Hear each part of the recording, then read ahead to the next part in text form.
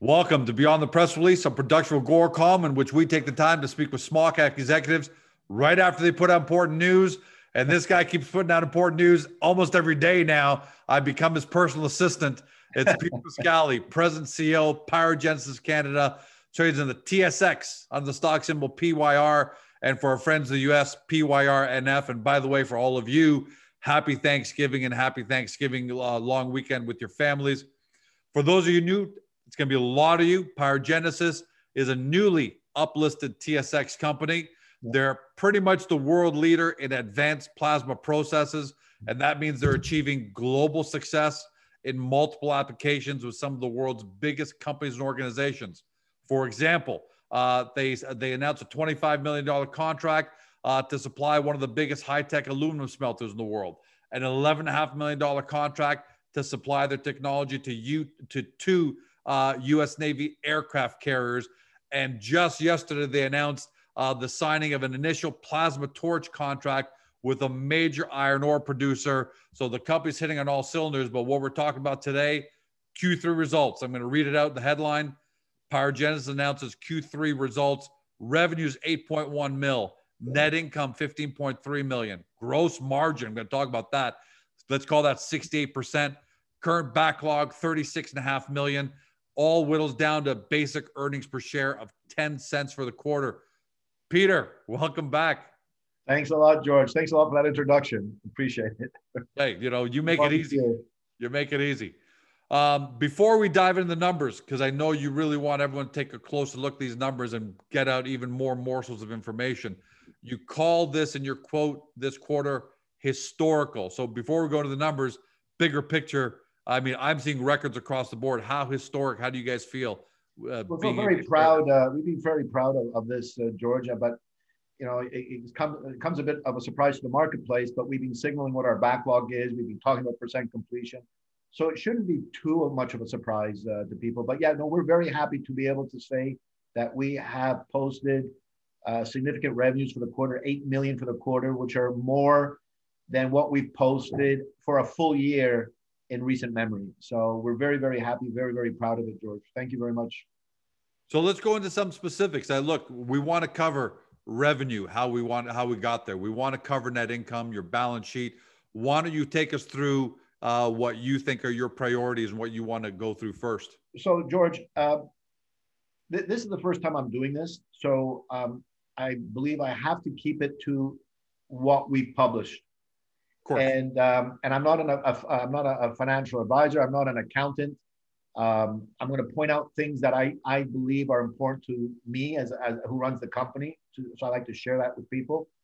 But people should seek counsel.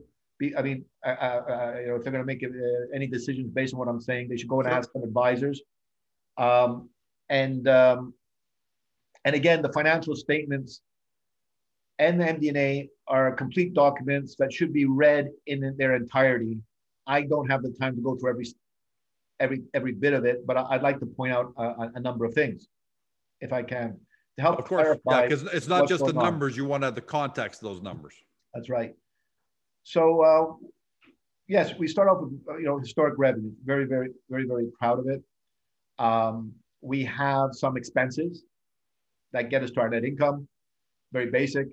And then we have our net income also being affected by our strategic investment in HPQ.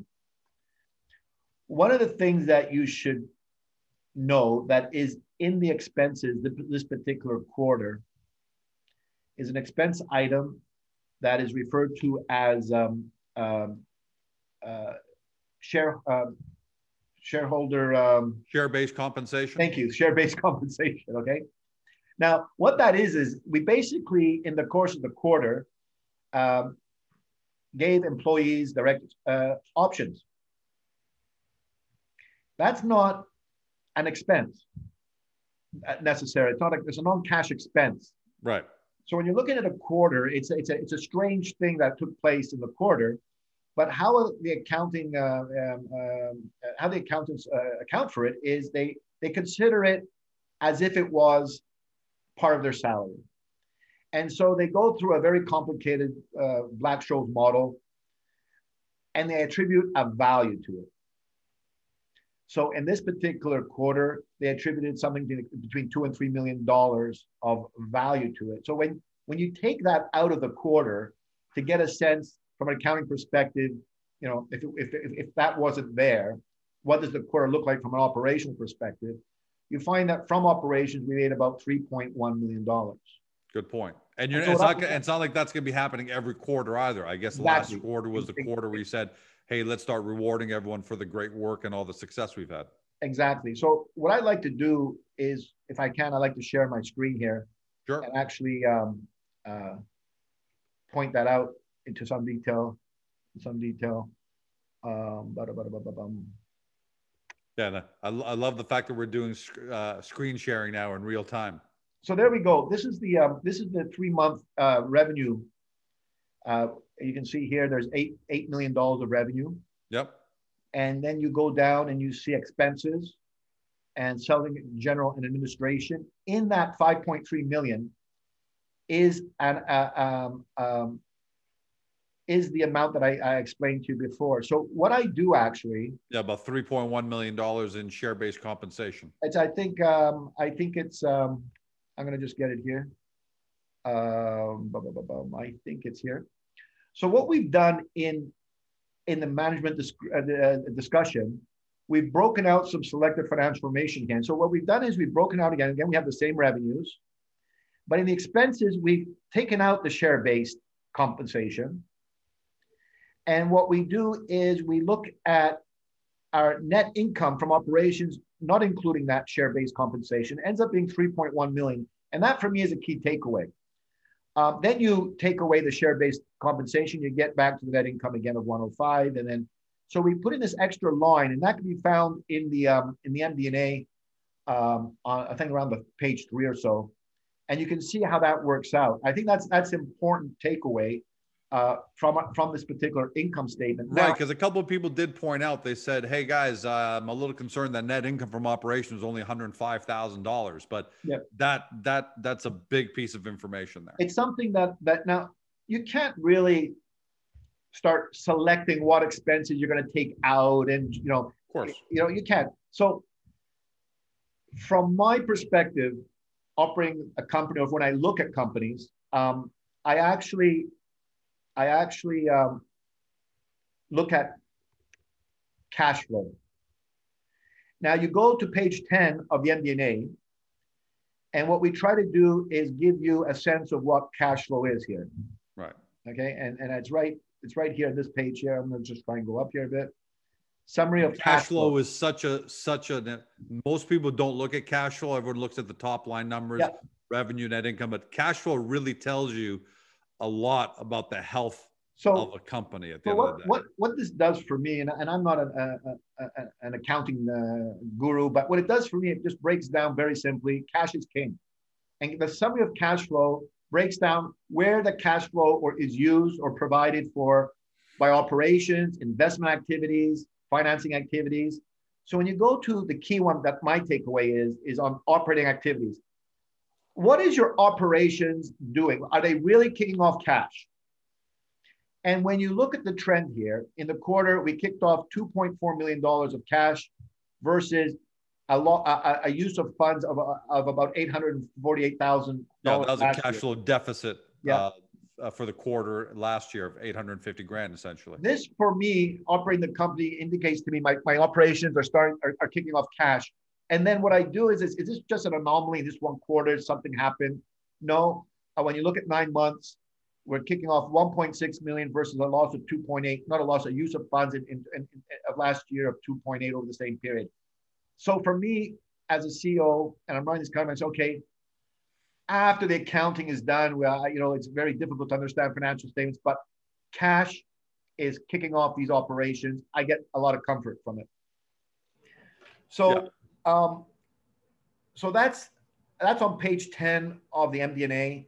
And the other one that I shared with you a few moments ago was also in the MD&A, selected financial information, which is I think in page 3 or so. Those are two key documents that we provide in the MD&A to try and clarify what's happening in the quarter. Now, Also impacting earnings was the effect our strategic investment in HPQ had. So for those that know or are new to the story, we also own shares and warrants in a client of ours called HPQ. HPQ Silicon. Yeah, so it's a strategic, we call it a strategic investment because of the association, to try and we use the word strategic to try and underscore the fact that it's a close relationship. Now, it's very different, George, this particular line item because of the relationship. And there's no other way to account for it so it becomes clear. In fact, our investment in HPQ was actually in operations at one point. It was in their finance, but we pulled it out of there and investors could have a clear understanding of how our operations are separate from our investment. But it's different from an investment. Let's say we had in Coca. Let's say we had an investment in Coca-Cola. Yeah, or a private company like Agoracom, and I told you, hey, or any other public company, and that company's operating separately, and they're doing good things, and we luck out because quarter to quarter there's a difference, and we luck out, and bango, there's a contribution to earnings per share. This is extremely different. It's our personnel that are in the operations, our facilities. We were the seed of the patents and the technology. So we're very closely related in terms of operations and success. So the success of HPQ, we believe, has a lot to do with how we operate. So I don't think it's something that can be discounted willy-nilly as, oh, it's just a strategic investment. It depends on what that other company does. Yes. But it's like we're well, the difference, I think, Peter, is you're intimately involved in the success of that investment. In other words, your contribution to the success of HPQ today, this quarter, next year is integral to it, as opposed to you're a passive investor and you just happen to luck out and you have no idea as to whether your investment in Agoracom this quarter skyrocketed, but next quarter may drop like a rock, because you have no control over it. But with HPQ, you're the company is intimately and intricately involved in its success. And should investors be reading something into that you've taken it, that you now put it into the, taken out of more of the investment side and put it more into the operation side? Because no, we did it. That's progressing. Many. I can't remember. A couple of years ago, we decided to take it out of the operations and put it as a separate line item below, and that's where it should be. Because it's not part of our operations per se, but then again, it's not as distant as if it's a separate public company like Coca-Cola or something that we invested in. So that's something that, and it was a strategic decision, and it's panning out, and I think it's actually something that, it affects earnings per share, and that's the takeaway. The other thing I wanted to speak to was, if I could, is the balance sheet. Of course, balance sheet's a signal of company strength. Yeah, it's one of the things I'm extremely proud of. If I can, I hope I'm putting it up, the right one up here. This is, yes, I am. Yeah. This is, no, let me just go back up 1 second. That was the income statement. So the balance sheet is, here we go. This is the balance sheet. What we press release, and some people may say, well, look at cash is here, $2 million. You press release, you have cash on hand. At the time of the writing of the press release, we had cash on hand of 17 million. And the reason we felt that was important to talk to was because subsequent to September 30th, we had the funding, the financing, and it contributed, as well as other cash coming in. So we have a cash on hand of $17 million. And we've cleaned up our balance sheet. Before we had a convertible debenture, down here, note 12, down here of 2.98 is now gone, as well as other notes and term loans are gone. So we've really cleaned up the balance sheet. And I like to speak to this number here called billings in excess of costs and profits on uncompleted contracts. Yeah, that's a big one. Now, it's a little bit complicated because it's an accounting anomaly. And I'm not talking about our company, but a lot of people misunderstand this to be a liability like a telephone bill that needs to be paid. Okay, if the music stops, it needs to be, most liabilities need to be paid. Now, if people understand what this is and they bring this understanding to other companies that are public, they may have an interesting opportunity to make money where people think this is a true liability when it isn't. And I'll explain. How we account for revenues is based on the accounting principle of percent complete. It really has nothing to do with when we receive money, believe it or not. So take a project that's got revenues coming in of, let's say, $1 million and expenses, and then it has a profit. If you are 25% complete, you're allowed to bring in 25% of the revenues and the expenses into your profit and loss and into your income statement. If you're 75%, you bring 75%. Now, remember I said it has nothing to do with when the cash comes in. How does the accounting principles take into account different scenarios? So let's say the two extremes. I get paid everything up front, the full $1 million up front, or I get it all at the end. Let's take those two extremes. When I'm 25% complete, it means that on the $1 million project, it means that I can account for 25% of the revenues and expenses. But I've collected 100% in the example where I collected everything up front. That means I've collected 75% more than I should have. That goes into a liability. Because you still got to deliver the rest. Yes and no, because you have to understand the client, on the other hand, on the other side, is paying. I took two extremes, but what actually happens is as the contract is progressing, he's paying for things. He's paying for, this much of a completion, the design. The client feels as if they've paid for these things. Okay, he doesn't know what percent completion is. He doesn't know that there's the counting structure has put his advance payments into these liability. He thinks he's paid because a milestone has been reached. Okay, so on the other side of the coin, if you're paid at the far end, it's actually an asset. So here's really a strange situation. You have two companies, let's say, that are doing exactly the same thing. One person gets paid in advance. It shows as a liability.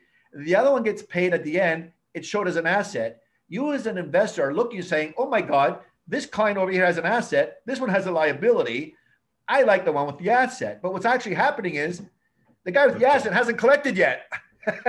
The guy with the liability is collected early. And somebody actually has described this billings in excess of liability. It's actually guaranteed future revenues, because on a percent complete, you've already got the revenues in, you've already got the money in. So it's pretty cool. It's an anomaly in accounting that has come from the days of Enron. Look it up, Enron, back in the days when people were really screwing around with revenues and what they tried to do is standardize it in such a way that it reflects what's happening and there's less likelihood that people are going to be screwing around with revenues and misrepresenting to investors. So this billings in excess is actually reflects the fact that we've actually collected faster than we've completed, which is what you want in a company. Sure. However, the client doesn't know that.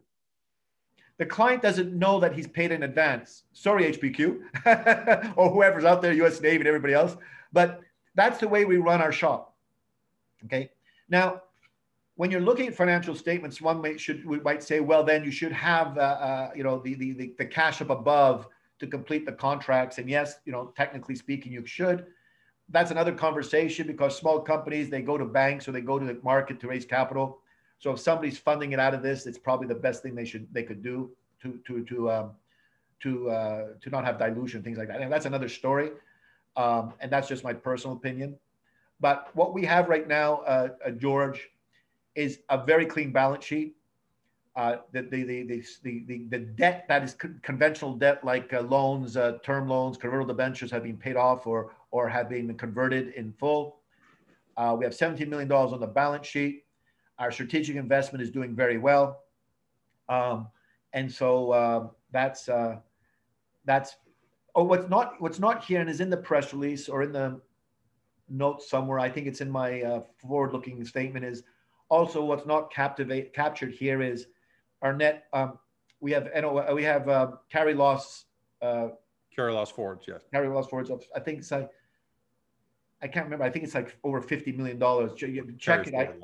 I can't remember what it is. That means that we'll be able to shield some of our future income, our profits, from taxes. That's right. That's right. What is the size of that carry forward, of that loss carry forward? I got my notes here. If you just give me a second, I'll tell you. It's in the forward-looking statement. Not forward-looking statement. It's in my Outlook. I don't have it here. Yeah, because in the meantime, well, at least for Pyro investors, all these years, who the loyal ones, they've been there for the losses, and they've absorbed those losses. Now those losses are actually going to be shielding income. So now they're going to be benefiting from those losses. Yeah, I'm just going to look here and see if I have it here. I should have it. 50 million. The company has over 50 million tax loss carry forwards, roughly evenly distributed between federal and provincial obligations. So that's what I just looked up. All right. Well, there's a real significant value to those. That's for sure. Yeah. Real significant value. So that's it in a nutshell. How I look at. Sorry, Peter. By the way, that'll show up in the annual though, because you don't put those in the quarterly. Oh, what I did was it's in my it's my Outlook section of the MD&A. It's the last section of the management discussion. I think it's the last paragraph or second to last paragraph. But the impact of it on a statement will show up on the annual statement when you prepare. It doesn't show in the statement at all. Oh, okay. It's in the notes. It's in the notes. It's in the. I think it's in our tax filings. It doesn't show up anywhere as an asset or a life. Because I've seen it before on the income statement where George Co makes $100 minus loss carry forwards, protect, and then it's but anyways, if it does showing up there, then that's I don't think we know where to look for. I may be wrong. I don't think so. Yeah, no, you're I could very well be wrong, but I don't think it is. No. So let's talk about a couple of questions I have for you. The 10 cents per share in earnings, which is great for the quarter. Is that something that investors can start to almost extrapolate going forward? I know, again, you haven't given guidance yet, but should be the extrapolating this is the beginning of these kind of quarters going forward, given the backlog? I can't comment to that, George, what investors should do. I mean, it's what we've done in the quarter. We haven't given guidance yet because I've just been so busy. I haven't sat down with my project managers to see how percent complete they've gone through the fourth quarter and what we're projecting out. Hopefully, I'll be able to give some guidance soon enough. That was the question I was going to ask. I want to try and give guidance, and I'm new to this, so I want to try and give guidance without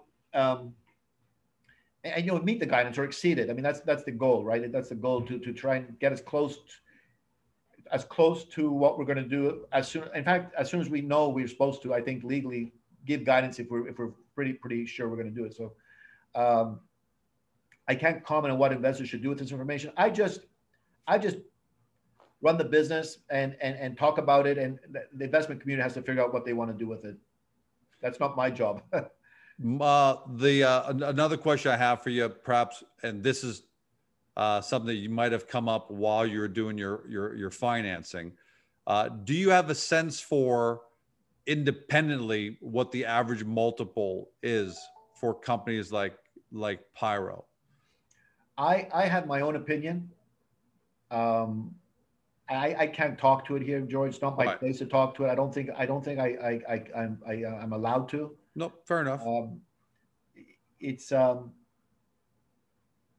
don't think I can talk to that, George. Yeah, at some point, maybe, who knows? Sometimes when companies put out their investor presentations, they'll provide a peer analysis and comparison, revenue multiples, income multiples. But just in case you guys had that, I figured why not ask, because I know people are kind of thinking about. I've seen the chatter online, which is what multiple do we put on this? And there's great debate out there.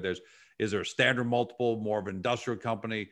Do we put a peg rate multiple on it because of the growth?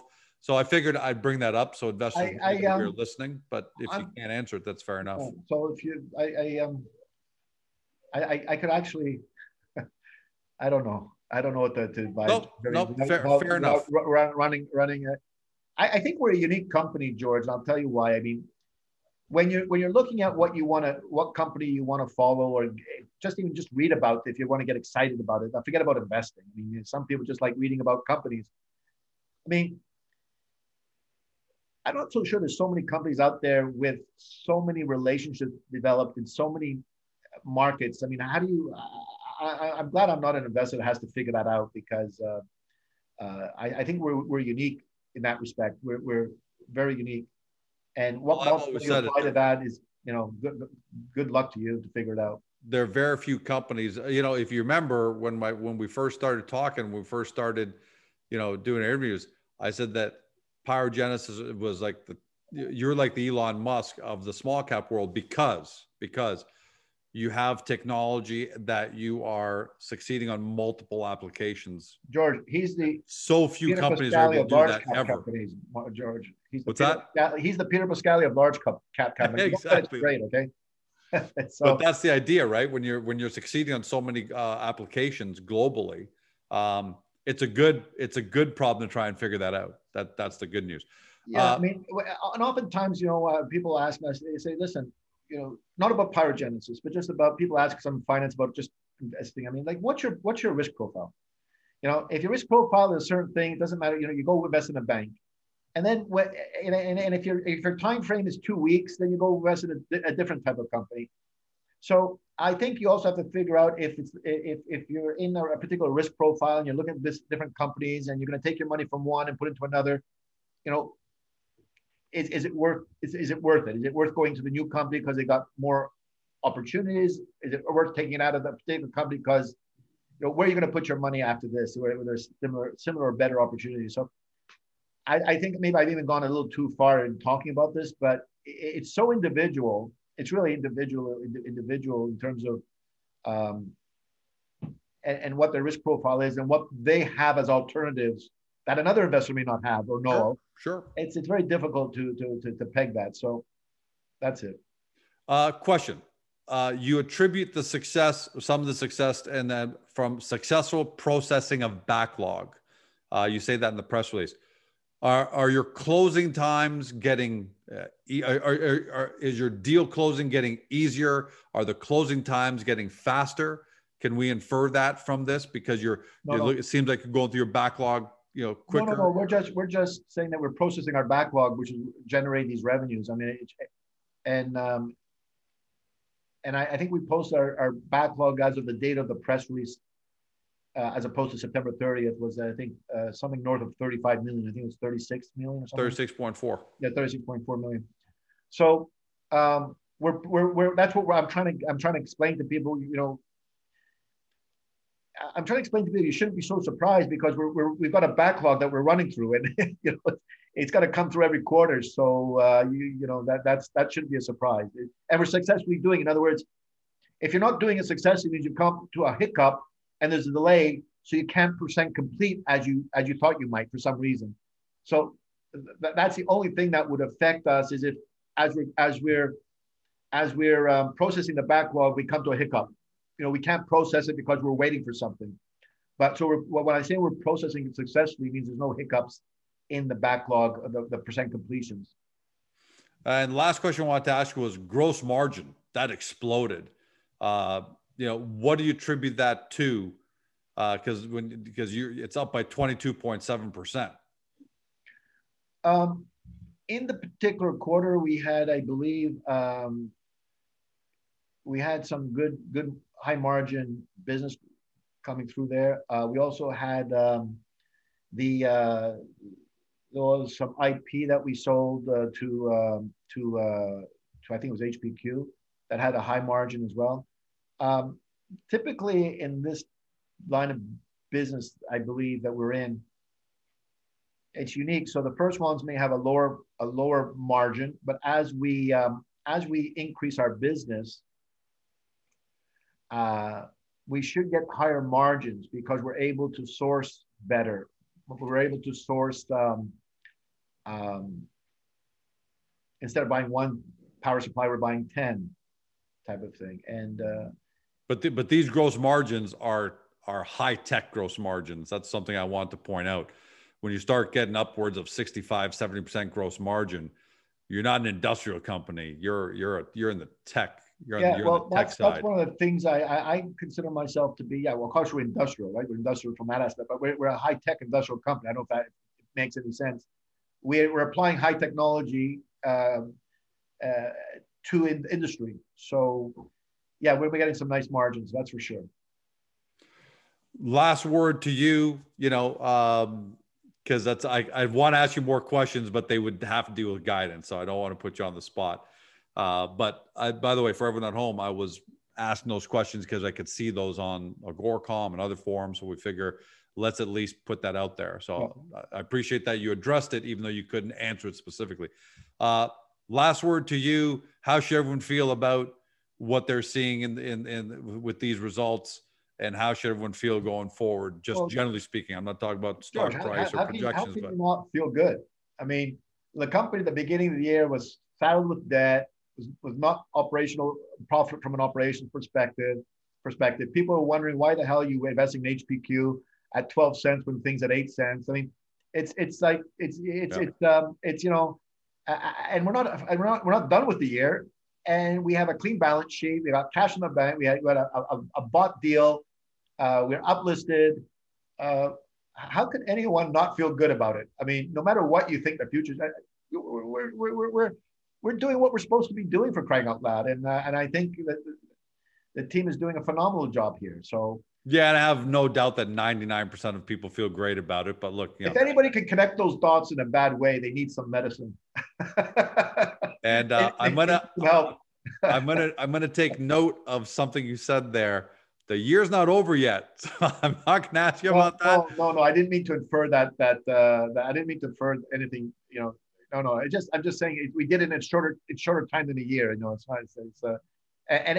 I'm not just being actually. No, we went from 7 million in backlog last year to 20 million, and people were wondering, well, can he keep it up? Can he keep it up? And all of a sudden we're at over 40 million. And then we add 8 million in revenues in the quarter, and we're still at 36 million in backlog. It's humming along. Cross fingers. There's things in the environment like COVID and things like that. We've been blessed from the sense that our supply line seems to be good, our clients seem to be good. We at the company are healthy, and we seem to be working well. So and we did this all during COVID. That's the other thing that we were pulling this out during COVID. You're asking me how I am. I'm ecstatic. Last question I have for you, for my purposes, can I take a day off tomorrow? Or am I going to have you back on? That's insider information. I can't give you that.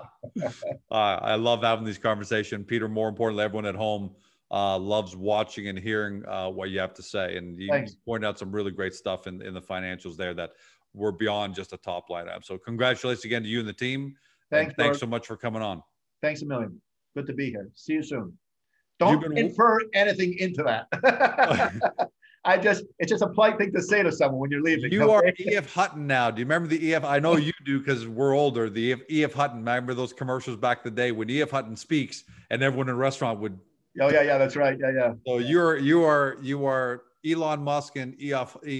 Hutton at the same time. Why can't I just be Peter Pascali, George? Why do you have to?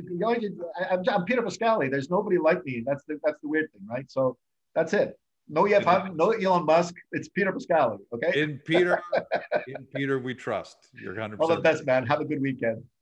You've been watching or you've been listening by podcast on Spotify, Google, or audio podcast to Peter Pascali, President CEO, Pyrogenesis Canada, trades on the TSX under the stock symbol PYR. And for our friends in the US, PYRNF. Hope you all enjoyed the information you got out of this. And again, for our American investors and friends, have a happy Thanksgiving. Have a great holiday long weekend and a great day to all of you. See you next time. All the best.